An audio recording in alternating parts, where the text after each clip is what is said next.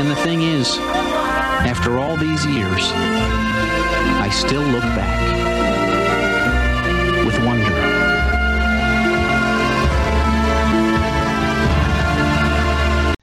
Hey there, Wonderlings! Angela Bowen here, the host of Looking Back on My Wonder Years, a Wonder Years podcast. How's everyone doing this weekend? I'm doing alright. I'm gonna go see Bohemian Rhapsody, hopefully on Sunday. I really like those musical biopics. Well, speaking of music, today I'm going to be reviewing Season 6, Episode 13, entitled, Ladies and Gentlemen, ... The Rolling Stones. This episode premiered, if I can find it. Why can't I find it? You know what? I'm just going to read the synopsis. Rumors spread through the school that the Rolling Stones may be playing at a small venue somewhere nearby. Kevin, Winnie, and their friends tried to find the concert's location. This episode has a 8.0 out of 10 rating based on 116 ratings on IMDb. This episode was written by Peter Baldwin, writers Neil Marlins and Carol Black, who are the creators, and Kim C. Friese, F-R-I-E-S-E. Freeze? Anyway.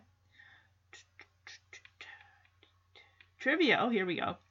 Kevin and his friends are eating Raisinets in the car. The cost of a speeding ticket in 1973 was about $40. Even back then, $40, that's a chunk of fucking change. Alright, the soundtracks. We got Dixie, uncredited music by Daniel Decatur Emmett. I'm sure I've probably heard of it. Okay, original air date, January 27th, 1993.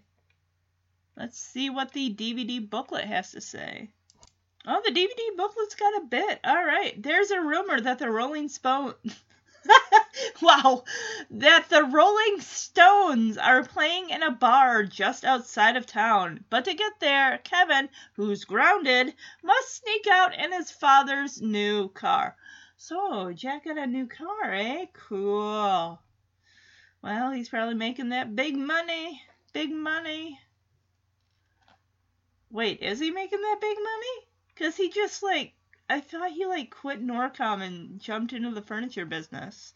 And this is after, the New Year's Eve and the Christmas episode of Season 6. So we know that he does, in fact, get a loan from the bank. Featured songs in this episode, Crazy Heart by Hank Williams and Brown Sugar by the Rolling Stones.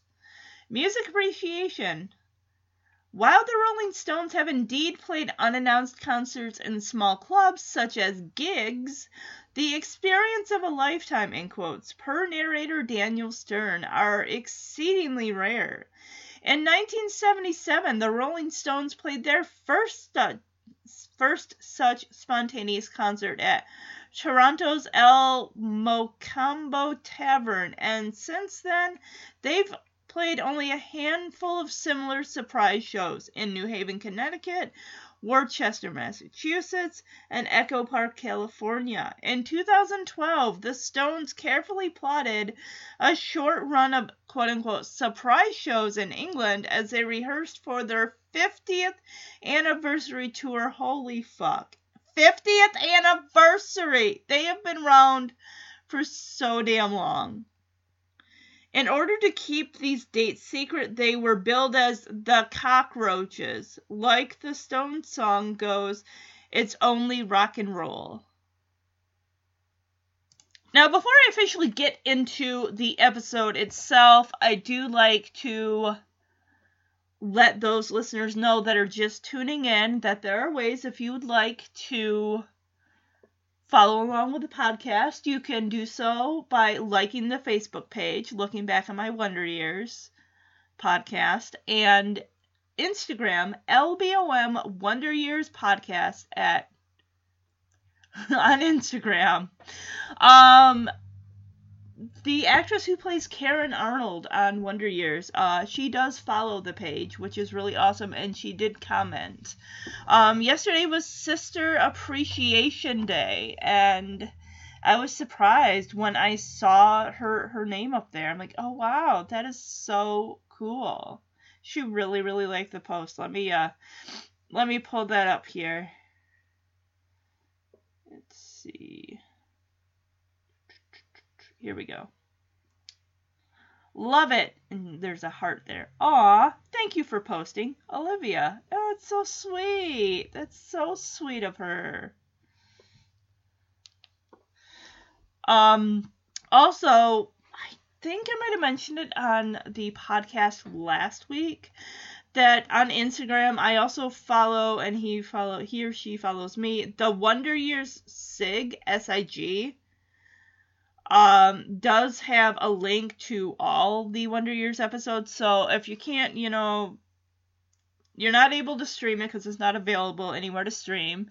If you don't want to shell out the $50+ to get the box set, you can go to the link and watch all the episodes for absolutely free and get your Wonder Years fix, other than just having this podcast to rely on, which, as you know, is coming to an end in December. Yes, the Wonder Years podcast is... all the episodes, you'll still be able to access them. There's nothing, they're not going anywhere. So, yeah. I am also doing a Fred Savage Christmas episode, which is Christmas on Division Street. So that will be going up in December. I will be re-releasing the Thanksgiving episode this month, and in December I'll re-release the Christmas episodes and the New Year's Eve episodes, so you guys don't have to hunt for them. Also, if you guys would like to shoot me an email, you can do so at lbomwonderyearspodcast@gmail.com.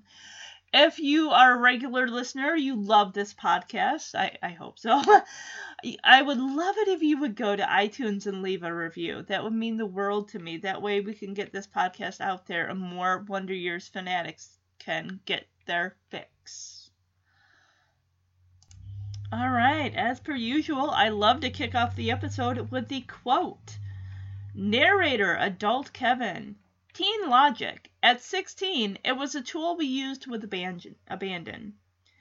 And this logic came in all shapes and sizes. We used it to help us through life's tough moments. It helped explain our behavioral oddities. But never was out logic more useful than when it lent credence to a really hot rumor. It was a dull week in the winter of '73, so the rumor had spread like wildfire. By junior year, I'd been down the old rumor trail one too many times, but I was a little tough on the guy. Maybe I was a little tough on the guy. But it was so clear to anyone with a semblance of intelligence. Unfortunately, a semblance of intelligence was in short supply. My guess is he's talking about Chuck. The fact that he's even still conversing with Chuck after Chuck punched him in the fucking face last episode. Kevin, why are you hanging out with that piece of shit? Really? Ugh. Can't believe we still gotta deal with this guy. But alright guys, let's jump right into this episode, shall we? So we come out of the intro, and I'm guessing this has got to be like history class, because we get some kid who failed to do whatever the assignment was, and he thought that Kojak was because he mentions Indians, like, oh, there's this thing on TV. I think he's talking about the show Kojak, because the teacher asked him, when did you realize that Kojak was not an actual Indian, or something to that effect. And I did look it up on IMDb. That show Kojak actually started in '73, so... Luckily for that kid, the bell rings just in time before he even gives his answer. So now we move to the hallway as Kevin is kind of going on about the quote that I read. This girl looks on as her I presume it's an ex-boyfriend, is going around with his new girlfriend, and she's complaining, like, who needs a steady boyfriend anyway? All that making out amounted to nothing, and it just gets your hair sweaty. And she runs off to the bathroom crying. And then we also get a kid that's following a teacher down the steps into the hallway, talking about biology and frogs and stuff. Like, he must be like a jokester or something like that, so maybe the teacher gave him detention. But now we get into the lunchroom. We have Paul and we have Kevin there. So I think this is where he starts talking about, it being the winter of 73, and, the rumor mill, he'd been a part of that, and now a rumor about the Rolling Stones has popped up. So I'm going to play this clip. I'm sorry, the Rolling Stones do not come within 300 miles of this town. It was a dull week in the winter of 73, so the rumor had spread like wildfire. I'm telling you, Friday night, the Stones are going to be at a place called Joe's out on Highway 9. Right. By junior year, I'd been down the old rumor trail one too many times. There's no way. Paul, tell him. It's a zillion to one. It's not going to happen. I rest my case. Maybe I was a little tough on the guy, but it was so clear to anyone with even a semblance of intelligence. Hey, you guys hear about the Stones? Unfortunately, a semblance of intelligence was in short supply. So, Chuck heard a rumor about the Rolling Stones playing at some place called Joe's out on Highway 9.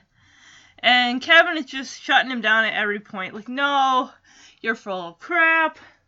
The Rolling Stones don't do anything like that. They don't play at small venues like bars and whatnot. And he looks at Paul like, hey, Paul, tell him he's nuts. And Paul's like, yeah, they don't do that. And, of course, Chuck's not the only one who heard that rumor, because Jeff comes and sits down and says, hey, did you guys hear the news about the Stones? So now Kevin and Jeff are driving home after school, and I think Jeff is still trying to convince Kevin, like, yeah, we gotta do this. They are going to play this small venue. I heard from so-and-so. And Kevin is like, no, I don't want to hear it anymore. Don't tell me about the Stones and the supposed place that they might be playing at. So here's the clip. I don't want to hear it. Okay, I'm sorry. I lost my mind. I'm fine. It's just I heard that for a while this Joe was like the sixth Rolling Stone, Great. Insanity had taken over my school, and the law had taken over Vine Street. Oh, man. Why don't you plead insanity, Kevin? Shut up. May I see your license, please? Of course, a situation like this required I reach back for a little of my own teen logic. You realize that it's impossible to go the speed limit on this street. Is that a fact? Okay, here's the thing. Grades are really important to me. So, I was really trying to get home to study. Because I know that a lot of criminals got bad grades in school.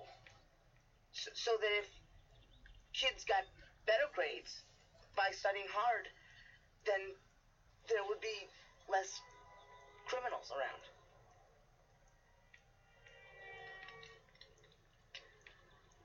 Wow, yeah. But when it came to logic, some guys had the knack. You must make your parents proud. And some guys had the ticket. Have a nice day. All of which added up to one thing. He had me sold. Somehow, I was going to have to explain this to... So Kevin gets pulled over, and I'm kind of wondering, this has got to be like the first time he's ever been pulled over by a cop, because the way that he handles this, he is freaking the hell out. And the fact that he even starts as soon, and the thing is, the police officer only asked to see his driver's license, not his registration, but just his driver's license. I don't know if that's something that changed, like maybe they just asked for your license, but now they do say your driver's license and vehicle registration. But Kevin starts in with the excuses. I thought that he was gonna, like, personally, like, really get on the guy's case. You know, like, oh, I can't believe you stopped me because blah, blah, blah, blah. And he's like, well, you know that this road, it's impossible to go the speed limit. Are you kidding me, Kevin? Why in the hell would you even utter those words to a cop that has the power to probably revoke your license? He is a teen driver. Police officers can probably do whatever the frick they feel like when it comes to teenage drivers. I don't know. But, another thing that I noticed, when that cop came up, Kevin was just nonchalant. He didn't have his hands on the wheel or anything, which, I don't know. They just, you know, you gotta remain calm and stuff like that. And he also starts in on this little spiel about, oh, the reason I was going so fast is because, well, I want to get home and study. And I've heard this statistic about, like, if those that study and get good grades, they are less likely to become criminals and wind up in prison. And the guy just, he takes his sunglasses off because the cop that pulled him over was on a motorcycle. Takes his sunglasses off, looks Kevin in the eye like, do you really think I'm gonna buy this shit that's pouring out of your mouth right now? He just looks at Kevin and says, you must make your parents proud. And he rips off the ticket on his little pad and hands it to him. Kevin is freaked out. He's like, what the hell am I gonna say to my parents? Because I don't know whether Kevin's going to be on their insurance, I would imagine. So I don't know how that's going to work with Jack and Norma and everything. Because I'm sure Kevin's got to be paying for his insurance. He's got to be. He's got a job. But anyway, Kevin, of course, Jeff, after the police officer leaves, Jeff's like, well, I believed what you said. Yeah, no, I didn't. But Jack is so ebullient. He is so excited. Whatever. It's got to be about the furniture factory that he's got going on. Because he is, I've never seen this man this lit up like a Christmas tree excited before. And I'm playing this clip because this is amazing. It was great. My dad. And this guy Zeke comes in with a cowboy hat, a string tie. He tells me he needs a truckload of furniture. It's wonderful, honey. It was our biggest order yet. Still that night, the furniture gods were smiling on me. Dad? Yeah. Yep, this was going to be a piece of cake. You know that stretch of road on Vine Street? Mm-hmm. Well, yeah, I was driving there this afternoon, and... You know, now it's like the guy wants to be my best friend. I know. His wife called this morning. She did. They want to take us dancing tomorrow night. Oh. Square dancing. What? Uh-oh. Square dancing? Forget it. We're not going. Suddenly I watched his mood change faster than you could say Sons of the Pioneers. Are you sure, honey? It might be good for business. Oh, brother. Grab your partner, do-si-do. Sorry. What are you looking at? Nothing. Now, I may have been a criminal, but I wasn't stupid enough to try my luck right then. Nothing at all. It just wouldn't be logical. Speaking of which... So Jack's got to have that furniture store up and running because he says that somebody came in wearing a cowboy hat, and he calls it a string tie. Jack, I believe it's a bolo tie, but whatever. And he says the guy wants a truckload of furniture, a lot of it. And Jack's saying how, oh, this guy just, he acts like he wants to be my best friend and everything like that. And Norma's like, oh, honey, well, his wife called, and they want to take us dancing. And Jack looks at her like, wait, what now? And I see it in Jack's eyes. It's like, yeah, it's great this guy wants to come and get some furniture from him, but is it really necessary to try to make, in a way, if you think about it, this is mixing business with pleasure in a way. This guy is a customer. now, them taking Jack out and Norma out dancing, it just sounds like it maybe, well, Norma does say, honey, this could be good for business. Creating, contacts and stuff like that. Like, we do this guy will tell his friends about your furniture, you'll get more business, something like that. But it's not just dancing. It's square dancing. Remember season 2? Square dancing? I just think this is a funny little callback, because as soon as square dancing comes out of Norma's mouth, Jack immediately shuts down. That happy mood, that smile that was plastered on his face a minute ago, boom, gone. He's like, forget it, we're not going. Because Kevin, right before Norma mentioned this whole thing about this guy and his wife taking them out square dancing, Kevin was starting to say, oh, that stretch of road, that Vine Street, well, I was driving it to, because he's got the ticket in his hand. And, of course, Kevin probably thinks he's in a great mood. If I just slip this little thing and make it seem like it's not a big deal, he might not be as hard on me but, like I said, square dancing, boom, smile gone, replaced by a frowny, angry face. Kevin put the ticket away, which he does. He's like, oh, never mind. Because Wayne is like, square dancing, oh my god, I can just see it now. And he's like, grab your partner, do-si-do. And then Jack just silences Wayne with a look like, don't go there, son. Wayne's like, oh, sorry, Dad. Because Wayne is back to living with them now, since he and Bonnie kind of, they ended things. She got back with her ex. So, is Wayne still at Norcom is my question, because I know in the series finale, he is working with Jack and Kevin. He's kind of like a supervisor, which I figured, I bet anything, when Jack left Norcom, Wayne got the hell out of there too, and Jack's like, alright, well, let me set you up here with a job. Arnold and Sons or something like that, so... And Jack turns to Kevin. He's got Kevin in his sights. He's like, what are you looking at? Like, really mean. Like, do you have something to add, son, about the square dancing business? And Kevin is just like, no, I don't. No, never mind. It's not important. So now we get a shot of the diner. Remember how I said how the pizza place seemed to be the hangout in like season 3 and 4? Or maybe just mostly season 4, when Winnie and Kevin and Paul would just go to the pizza place and chill. The diner is now that pizza place now. It's the diner is a hangout where all the guys and Winnie and everyone goes. So I'm gonna play this clip. Confirmation.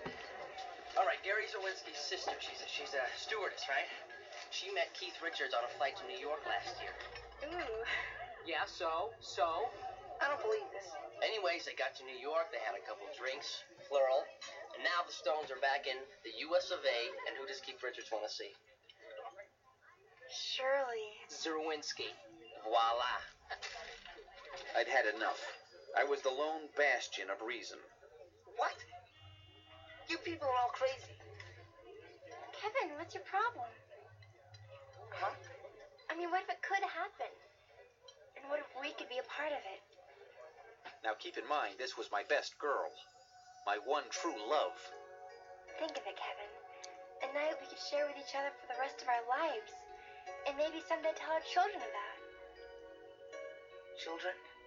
So when she spun her dreams about magical nights and miracles and children...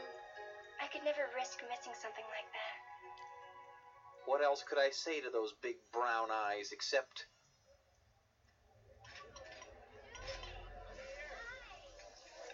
Who's paying for gas? There was a certain logic to this whole thing. And what... Okay, well, Jeff has got some insider information about the Rolling Stones. Some guy's sister, who's a stewardess, met Keith Richards on a flight. They went to a bar, had a couple drinks. He, I guess, mentioned that, they're now in...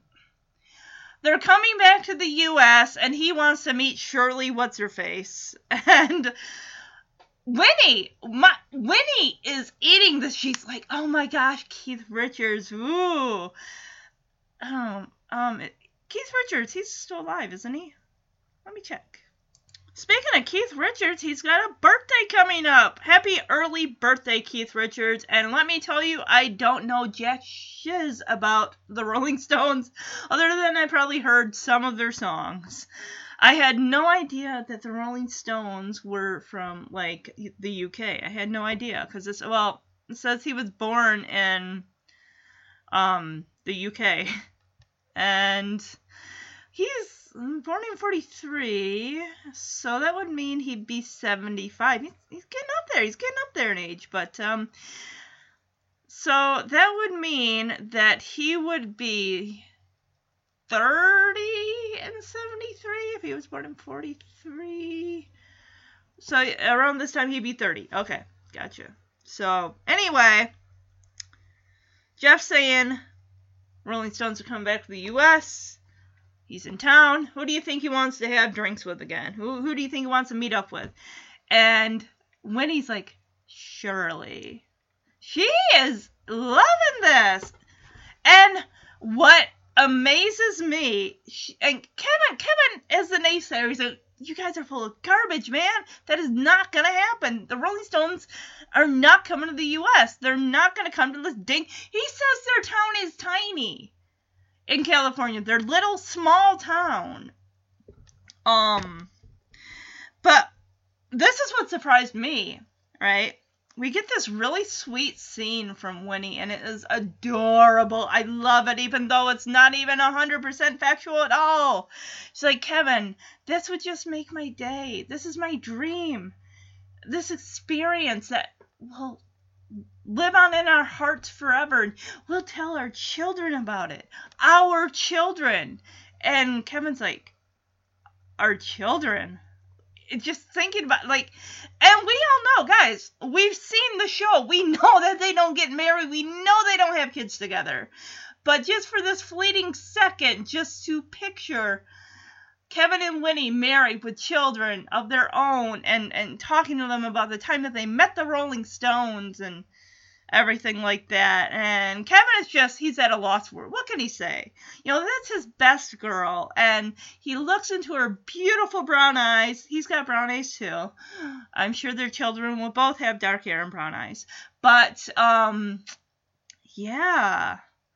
He just looks at her. He's helpless. He's love-struck. He doesn't know what to say. He's lost for words.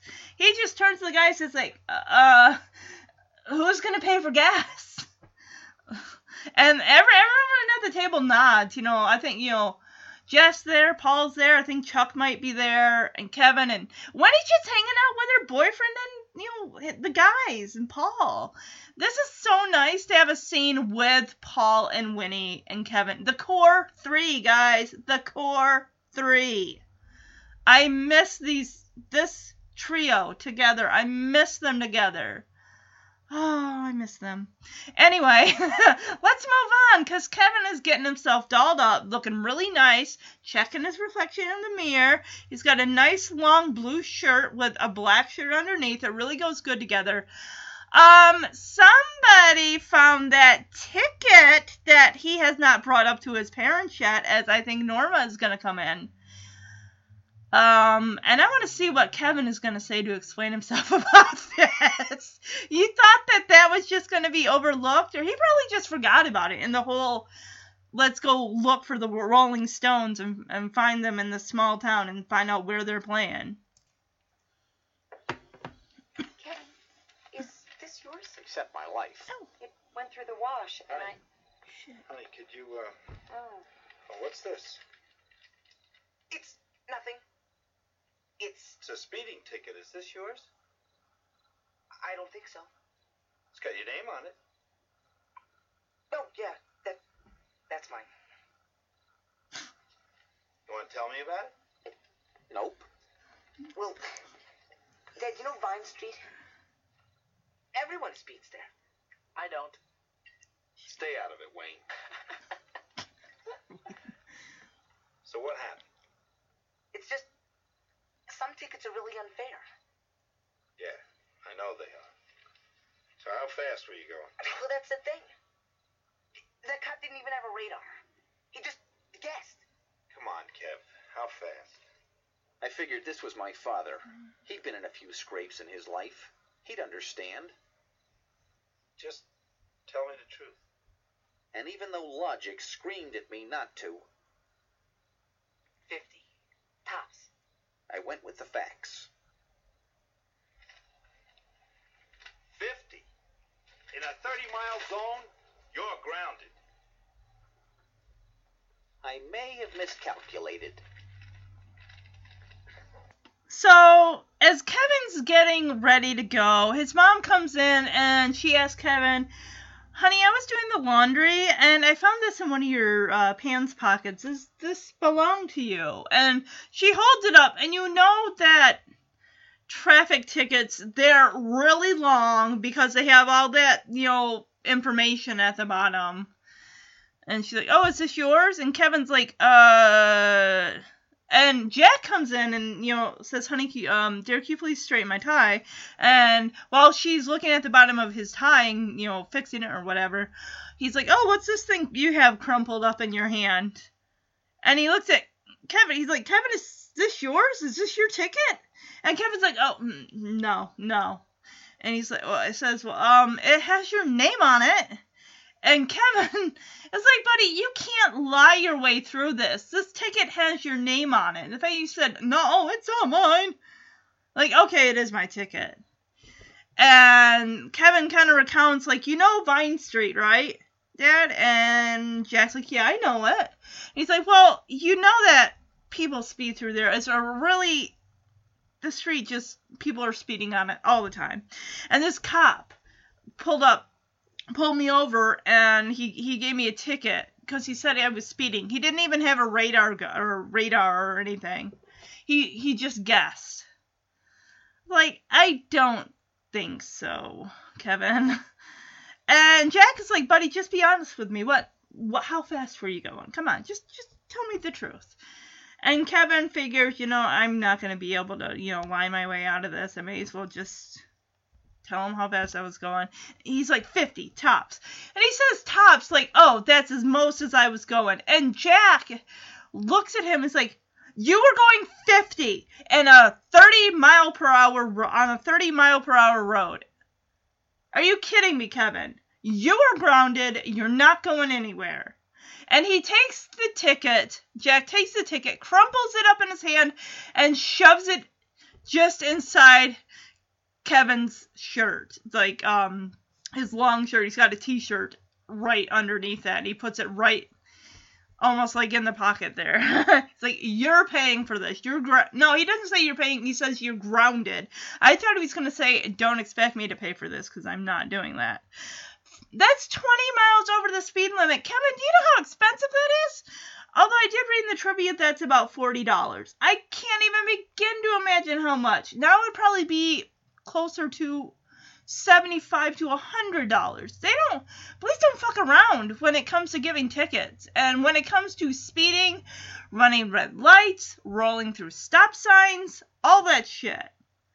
I've had my share of tickets in the past, guys. In the past. I came to a stop at a stop sign, but the officer pulled me over, said you rolled through the stop sign. I was under the light the other time. It was yellow and I went through it, and he pulled me over. So, all different things, and it sucks. I think a few of them were definitely for speeding, but yeah. I'm sure there are those of us that have gotten a speeding ticket in our time. And hopefully they are not on the record anymore. But, Kevin, his parents are getting ready to go square dancing, and Jack is not having it at all. And Kevin wants to go out and explain himself. Like, can't we at least talk about this? I'm thinking, Kev, what do you want to talk about? The fact that you broke a law, you were ticketed, and now you have to pay for it? And Kevin's like, "Dad, I have to go out tonight." And Jack just looks at him like, "Why? What is so important about tonight? Why do you have to go out tonight?" And Kevin figures hit him with the truth. The Rolling Stones, Dad. The Rolling Stones are going to be playing at this dive bar called Joe's, and I gotta be there. Jack just looks at him like, Kevin, I'm going square dancing. I'm going square dancing. This could not be the worst night of my life, and you want to see the Rolling Stones supposedly at this so-called dive bar. Because we hear this weird... At first I thought it was like Kevin's friend, but I'm like, Kevin's friend wouldn't say, hey, Arnold, get out here. Because it was a grown man. And there's that, like, La Cucaracha type car horn thing. And our novelty horns. And Wayne is like, hey, Dad, I think your buddy, what do you say, Dale and someone else are here to take you and Mom square dancing. So Jack's like, Wayne, will you please? And as he's heading out the door, he and Norma are heading out the door. He looks at Kevin and says, hey, your car does not move 1 inch from that oil slick that's on the driveway. You got me? And Kevin says his dad even signed, like held up his 2 fingers, like inch, points at Kevin. Yeah, no, you stay home. And after they leave, Wayne's like, have a nice night, scrote. Wayne is like telling him, always with the scrote. But Kevin is not done yet. He will not be deterred. He is going to see the Rolling Stones one way or another. The future of his future children with Winnie depend on this moment, apparently. So I'm going to play this clip. Dad, can we at least talk about this? I don't want to talk about But- it. I don't want to hear Dad, about I it. have to go out tonight. Why? I knew I had to capture the magic the way Winnie had. This wasn't about one little night out. It was about our dreams, our children. The Rolling Stones are playing at some dive called Joe's.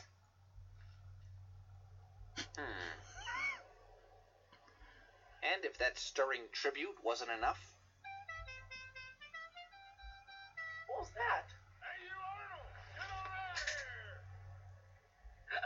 Whoa, Dad, Roy and Dale are here. Great.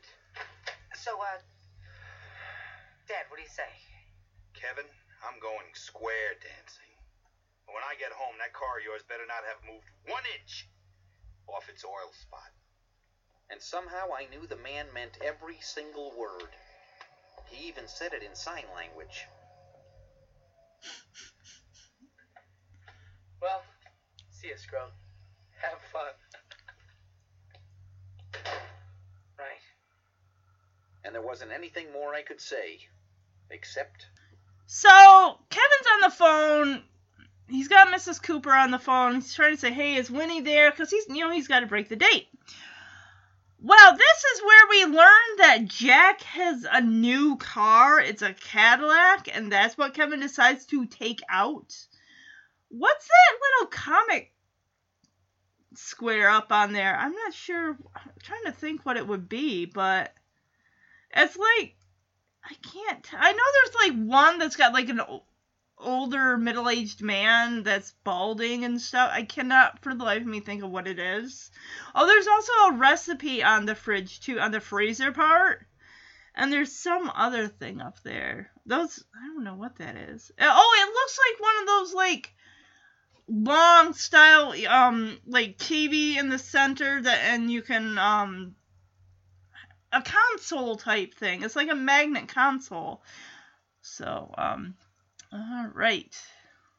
Let's hear what Kevin's going to get up to now. Mrs. Cooper?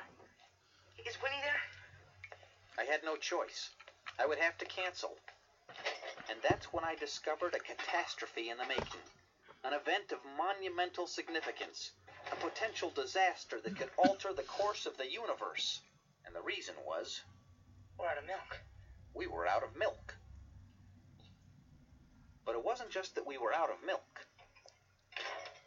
If my dad got up the next morning and couldn't have his cereal, things like this didn't just happen. There were forces at work here. Forces that demanded I go out and... Winnie, I'll pick you up in 10 minutes. Okay, I'd get the milk afterwards. That way it would be fresher. Hey, it wasn't like I was defying my father. He needed the milk for his morning cereal. And even if it was stretching teenage logic to its maximum, he had specifically said not to move my car. Okay, I'm kind of confused here. Because I could have sworn that Jack had gotten a new car.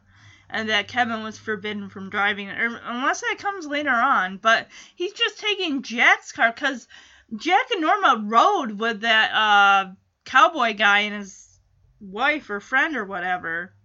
Because Kevin's logic is, oh, there's no milk in the house. And if Dad doesn't have milk with his cereal, he's going to blow a damn gasket tomorrow morning. So, in a way, I'm doing a favor by getting milk.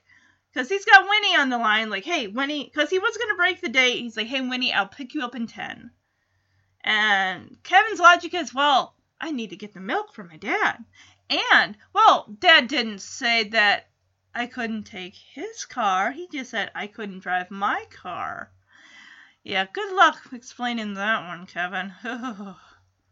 So, Kevin's got a car full of people. It's him and Winnie up front. He's got Paul, Chuck, and Jeff.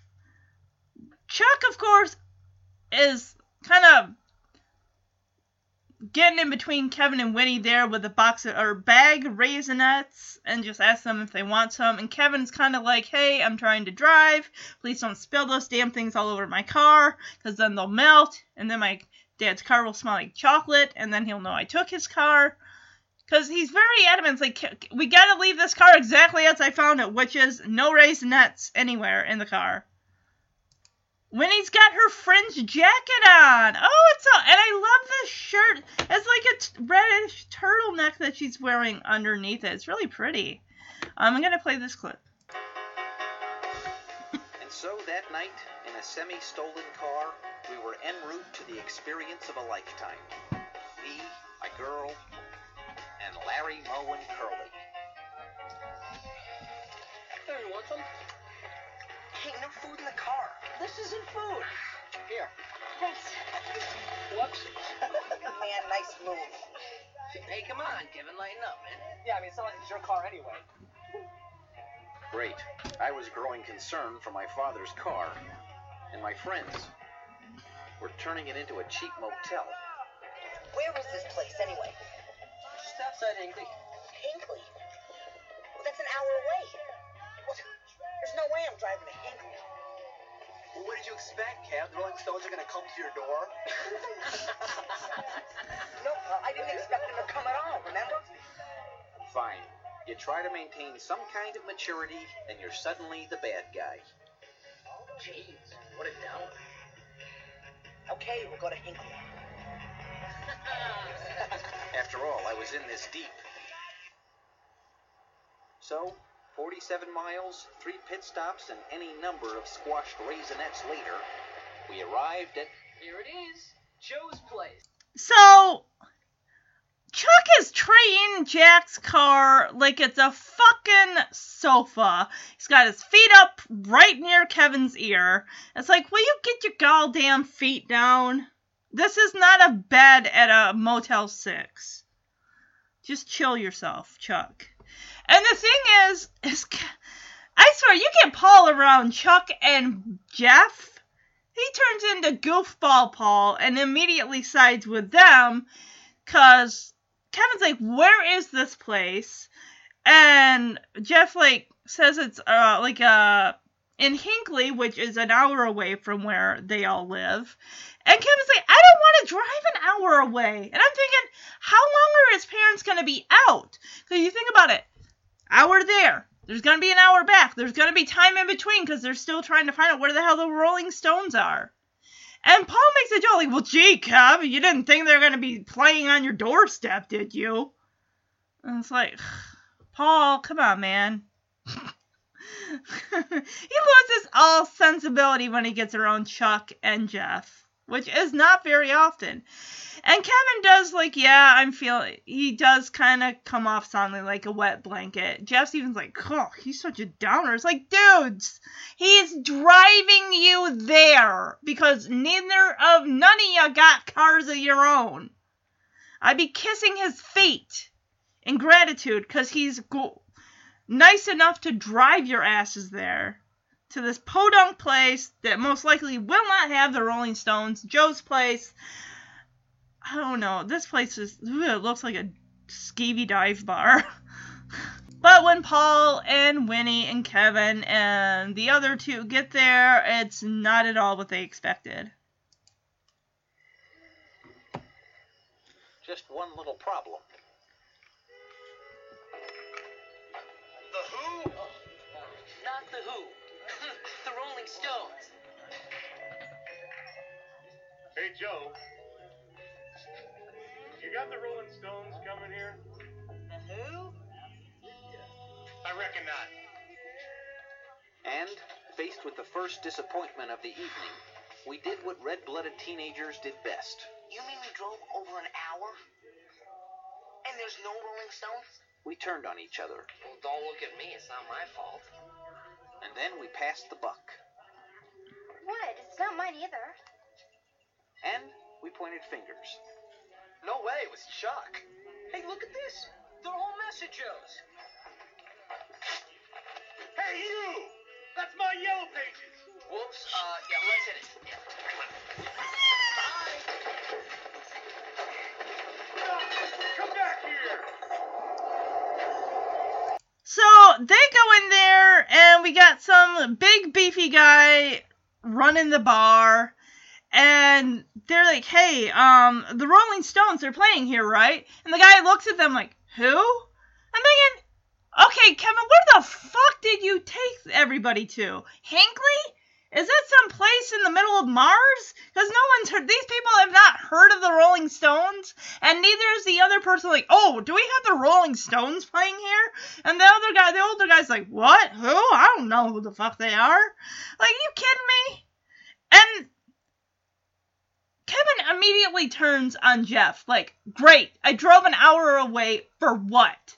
For nothing, because they're not here. And Jeff's like, well, don't look at me. And then he turns to Winnie, and Winnie's like, well, don't look at me, it wasn't my idea. And then, of course, she turns to Paul, and he's like, it wasn't my idea, it was Chuck's idea. And Chuck is over by the phone book, and I can't even understand what he said. Something to the effect of, oh, look, there's an ad here or something, and he rips out a page in the Yellow Pages. The big beefy guy's like, hey, that's my Yellow Pages, what are you doing? And the guy, like, hauls his big chunky butt over the damn bar to chase the kids. The kids are like, let's book it and get the fuck out of here. And then, I love this, because we rarely ever see Winnie. We don't see much of her, like, interact, like, she's fun, man. She's with the guys. She's like, hey guys, let's get out of here. Because when Chuck said something about what's in the Yellow Pages, Winnie rushes right over to him. It's like, she's having a ball, guys. She's loving this stuff. Hanging, man. So they all peel the fuck out of there. Like, let's go. I bet that they're not the only ones that are trying to find the Rolling Stones. I could have sworn they wound up at some house or something like that. Because I was flipping through the episode online somewhere, off of YouTube or whatever, because I wanted to get some screenshots, you know, for up on SoundCloud and whatnot. And I think the next place they wind up at someone's house or some dive place that's even worse than Joe's place. And it's got a jukebox there or something, and old people are dancing. So I'm going to play this. And with that, we were once again off on our mission. Only this time, we had company. Fucking hell. Pull your vehicle to the side of the road. I don't believe this. Not again. Twice in one day. Holy cow.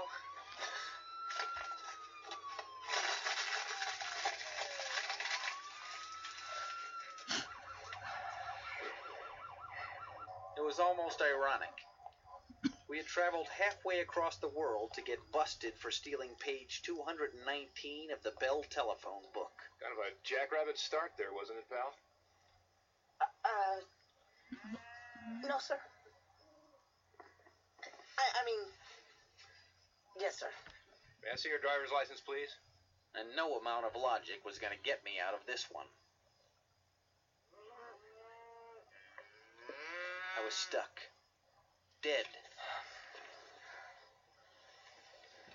Officer, I can explain. Until?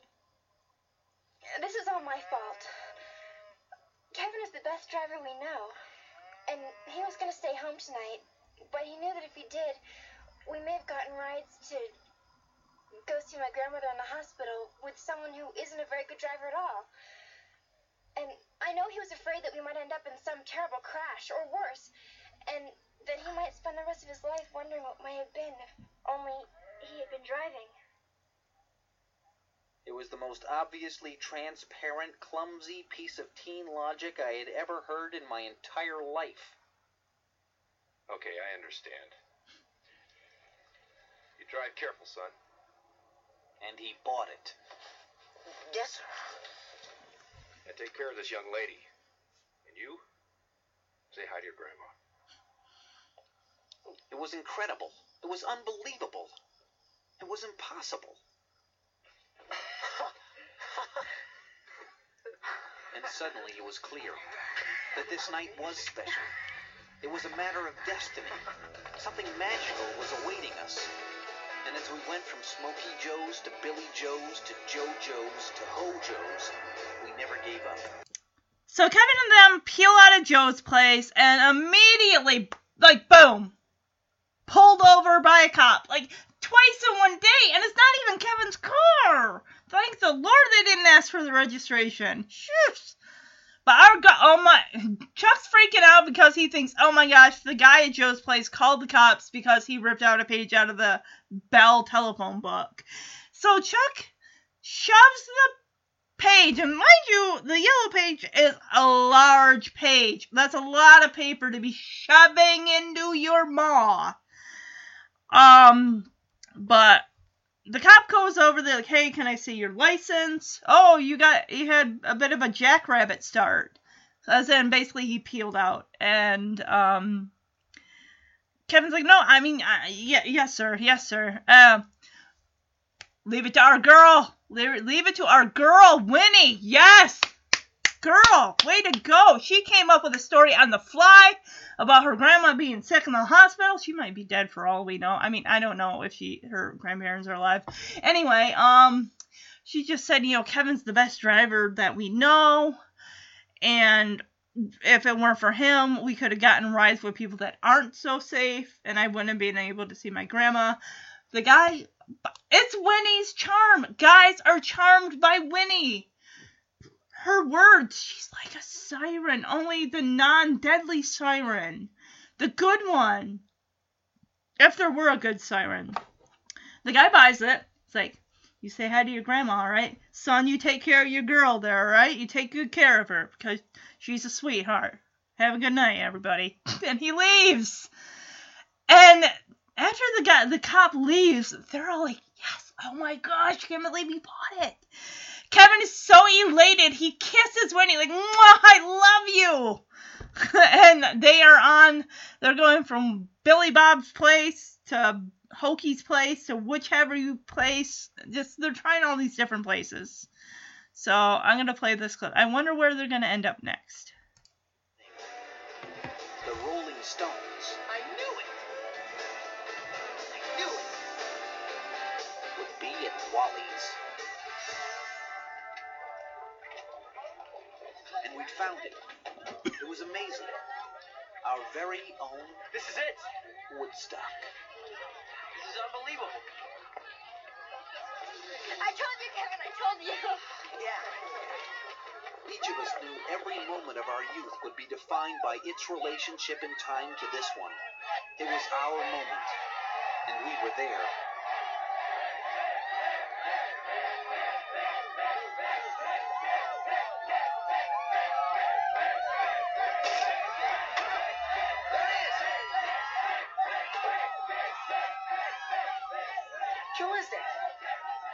And of course, it wasn't Mick. It was Wally. Now listen, you kids. This is the last time I'm gonna tell you. And his bullhorn. The Rolling Stones ain't here, and they ain't gonna be here. And Wally let us know, in no uncertain terms, that the crowning event of our youth The only people gonna be here is the police. was a bust.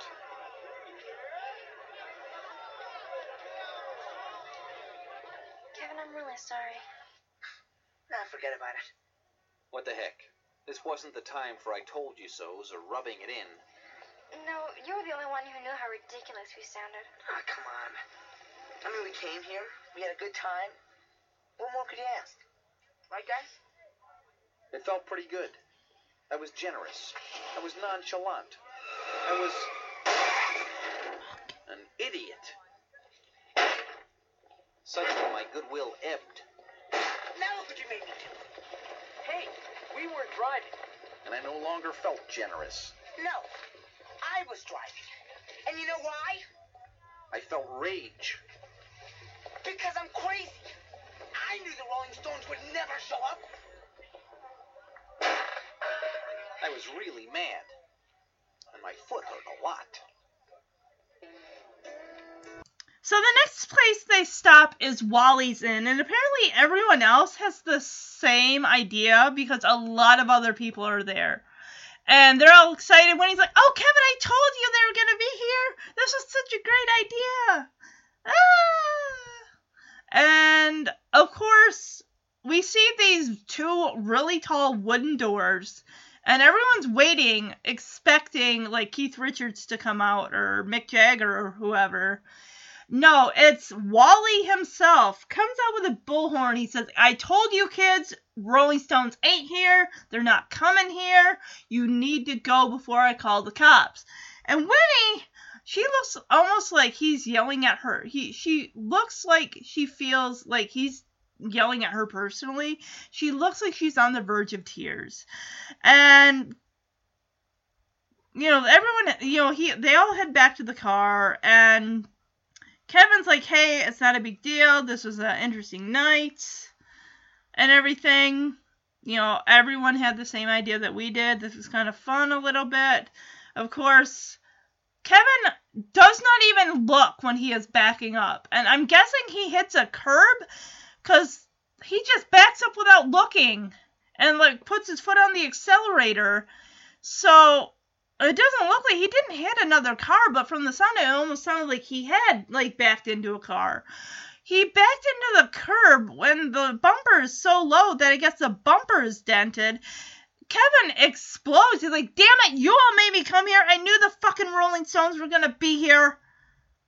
Damn it." And they're all like, "Hey, Jeff is like, we weren't driving. That was you." And he's like, "Yeah, I know it was me." And he's just pissed off. And Kevin is kicking the bumper. It's like, "Buddy, your foot's going to hurt. You know that.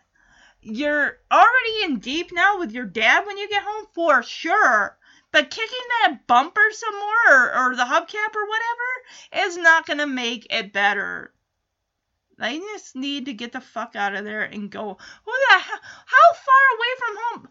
Hinckley's was an hour away. How far away are they now? Unless they just stayed around Hinckley's and went to every dang bar and dive bar in the tri-state area. I don't know. So I think, they're going home. Chuck is trying to find if there's any Raisinets still in that box that he was eating out of. Everyone's feeling like crap. Like, dang it, I can't believe we followed a tip that didn't lead us to the Rolling Stones. I love how Winnie has got her head resting on Kevin's shoulder, and Kevin is just fuming. He's so angry. Not as angry as Jack's gonna be when you get home. Maybe Winnie can say some nice words and help that out, but I don't think so.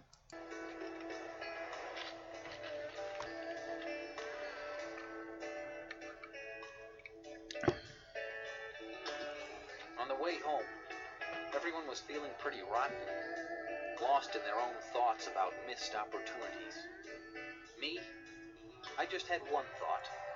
While the rest of the world would go on to college, have careers, jobs, families, a life of their own, I would be spending the rest of the 70s grounded.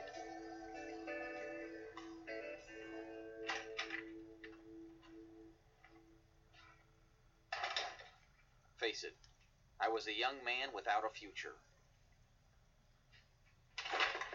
And not only that, I'd even forgotten the milk. I thought as soon as Kevin pulled up into the driveway that Norma and Jack were going to be outside waiting.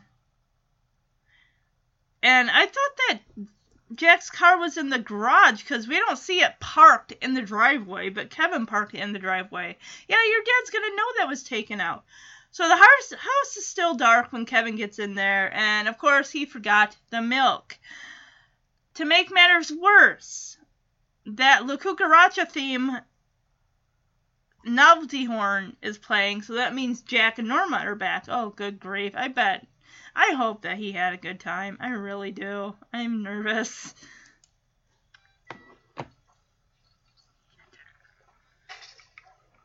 My fate hung on my dad's rear end. And as soon as he saw it, no story, no tale, no ocean of logic was going to help. Nothing would save me now.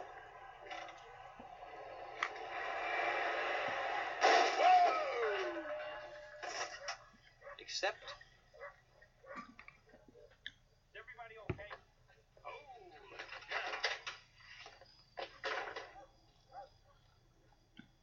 I couldn't believe it. It was nothing but a mass of broken metal and busted bolts. Boy, I did it this time. Guess I'm just gonna have to learn to stop spinning yarns when I'm supposed to be applying brake. Yeah. In one clumsy move, the cowboy had given me back my life. I bet she's your pride and joy, too. And of course, there was only one appropriate thing to say. Sorry, Dad. I tell you what, I'm gonna make this up to you Western style. Our place up north in Sorrowful need a furnishing right now. And we'll take all the furniture you can make. What's a little bumper between friends, huh? And just like that. I'm glad you feel that way about it. Sure. Now, about that furniture. My father's heartache turned into profit.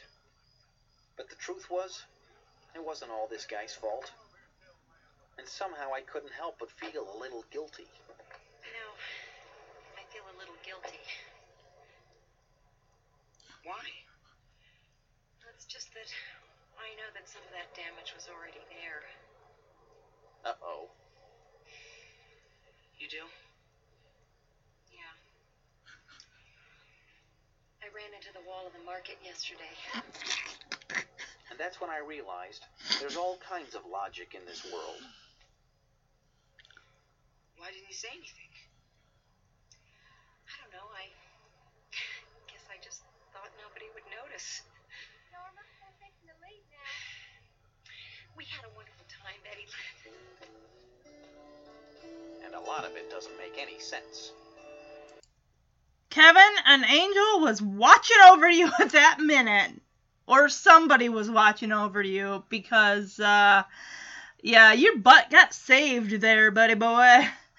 As the cowboy hat guy, I can't even remember what his name was, but they're pulling up into the driveway. And, of course, that guy, we find out, was telling a story or something. He's like, I should have been applying the brake or something like that. Because he hits the fender that Kevin ended up backing into the curb or something. So it's like, Kevin's like, this is my lucky day, basically. He even says, this guy gave me my life back because he thought his life was going to end. Jack is like, you know what, don't worry about it. And the guy even says, like, we got a cabin up north. We would love to take every piece of furniture that you can make and stick it in that cabin if you want to do that. And I love that Jack, he's not angry, but, of course, he wouldn't want to be. This is a potential customer. And he just kind of, like, pats the guy in the back, like, you know what? Don't worry about it. It's just a car. What's an old dent between friends, eh? And he kind of, like, takes him around the side to the guy's car and like, hey, no, about that furniture you were talking about. And Norma comes up beside Kevin, and she's like, "Oh, wow, yeah, this kind of saved me. I backed your dad's car, the bumper, into the wall of the store that I was at." I'm like, "Oh shit!" Well, you know what? Saved her too. And Kevin just kind of he's surprised, like, why didn't you say anything? And Norma is just like, I don't know, I just didn't think it would be noticeable or something. It's like, yeah, fenders nowadays, aren't they mostly made of plastic? I would think so anyway, but yeah, this worked out for Kevin. I kind of wonder, Raisinets are going to be in that car, right? That's how they find out. They gotta find out, don't they? Let's find out together and see if they actually do find out that he took the car out.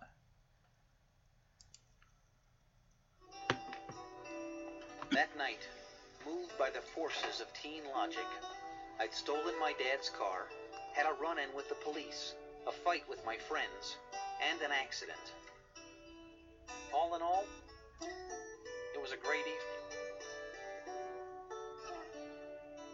Even if there were no Rolling Stones.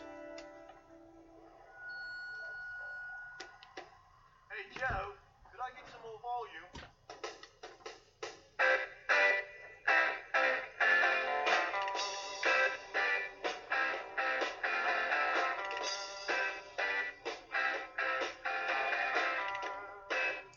So Kevin goes and heads to bed. He's just thinking, he had a big day.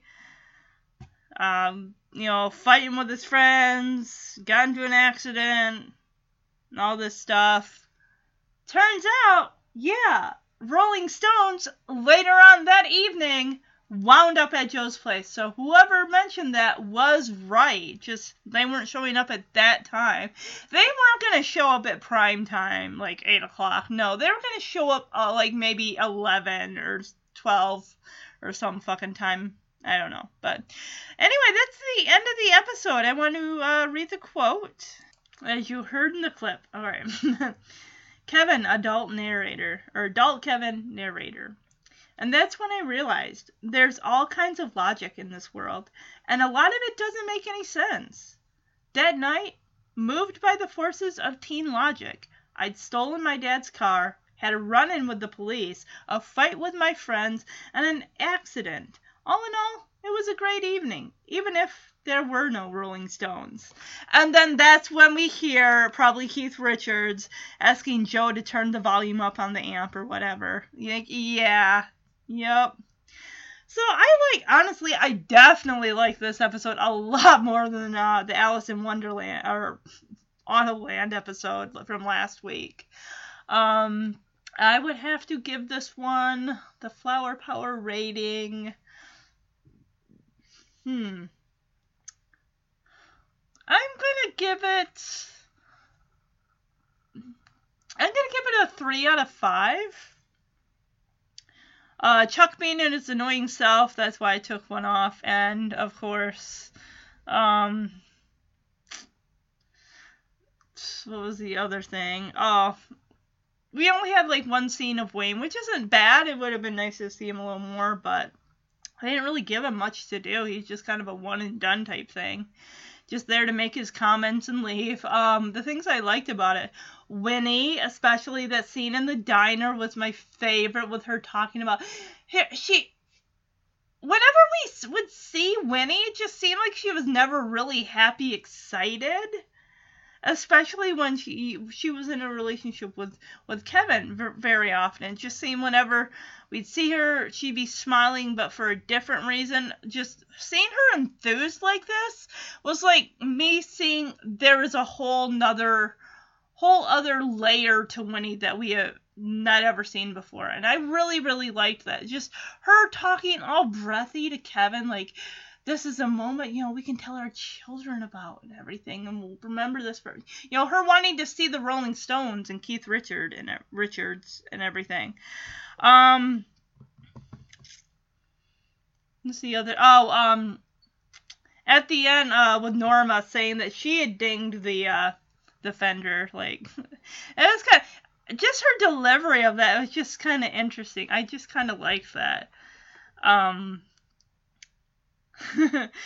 the other, seeing Jack so happy like that at the beginning at the table like that, it's like we're seeing sides to these people we don't normally see, like, in their character, like, or whether it's the line delivery or something. It was just, I don't know, it was just like Norma admitting that. It's just, I don't know whether it was Allie Mills, how she worded, or just, I don't know. But anyway, as far as for, excuse me, I'm yawning. It's not that late. It's only like almost 7:30 at night. But I went and saw my dad today, so that's like an hour from here, then an hour back. But Wonderling Words of Wisdom. I know that teenagers will make mistakes. We all make mistakes. We've all been there as teenagers ourselves. We've probably all gotten tickets at least once in our lives. I've even had my license, my car taken away from me by my dad when I was a teenager. But that's a story for some other year or some other day. Just kids, I know it's just these words of saying, you know, just go the speed limit and this and that, and just try to keep your nose clean. But taking out your dad's car, like, you may not get lucky like Kevin got lucky with that. That was someone was watching over him, kind of lucky. So I am going to talk about next week's episode, which is interesting because it seems like this is more of a side character. Friend is going to be front and center, and Kevin is kind of playing second fiddle to that. And the episode that I'm talking about is Season 6, Episode 14, entitled Unpacking. Kevin and Winnie fix Jeff up with the new girl in school. However, Jeff is reluctant to commit to the relationship because of his attachment to an old girlfriend back home. Now, we know that Jeff's parents are divorced. We know this about him, because that was explained in Season 6, Episode 1, Homecoming. So we've learned a little bit about Jeff. But this kind of gives us a little bit, I believe, like, it's a split situation where he lives with his mom, and then on the weekends, like, he goes to visit his dad, or maybe it's because I believe he is still unpacking. He's still got boxes of stuff that need to be unpacked. So, trying to find out when this thing was, February 3rd, 1993. I don't understand why they moved the air date all the way to the bottom of the page on IMDb. I don't understand that. I'm trying to remember if I read the, if there were connections, if I would have read these. Let me see if I did. For just Kojak.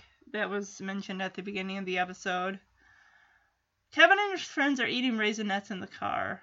Cost of a speeding ticket in 1973 was about $40. Alright. So, yeah, we get a little bit into Jeff's home life, and that he had a girlfriend back at where he had lived before. So, alright. Other than that, let's say hey to you guys here.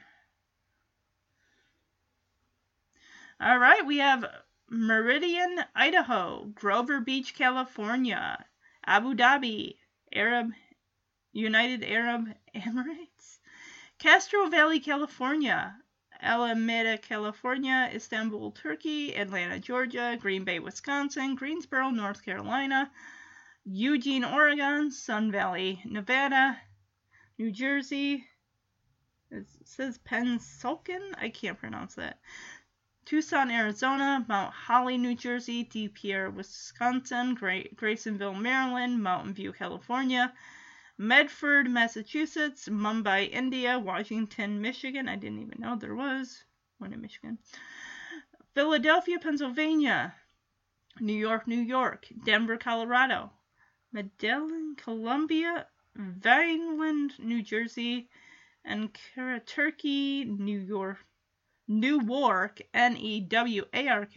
Ohio, Moscow, Russian Federation, Fremont, California, Argentina, Da Nang, Vietnam, Clifton, New Jersey, Badalona, Spain, Munich, Germany, Mexico, Pittsburgh, Pennsylvania, Germany, Israel, Parkville, Maryland, Croatia, Rijeka, Croatia, Ozone Park, New York, Roman, Romania, Orlando, Florida, Kolomena, Russian Federation, Indonesia, Ecuador, Germany, Mexico City, Mexico, Lancaster, Pennsylvania, and Quezon City, Philippines. All right. Well, I will be back next week with Unpacking, and we'll learn a little more about Kevin's friend Jeff. So, all right. Have a great weekend, everybody. Bye-bye.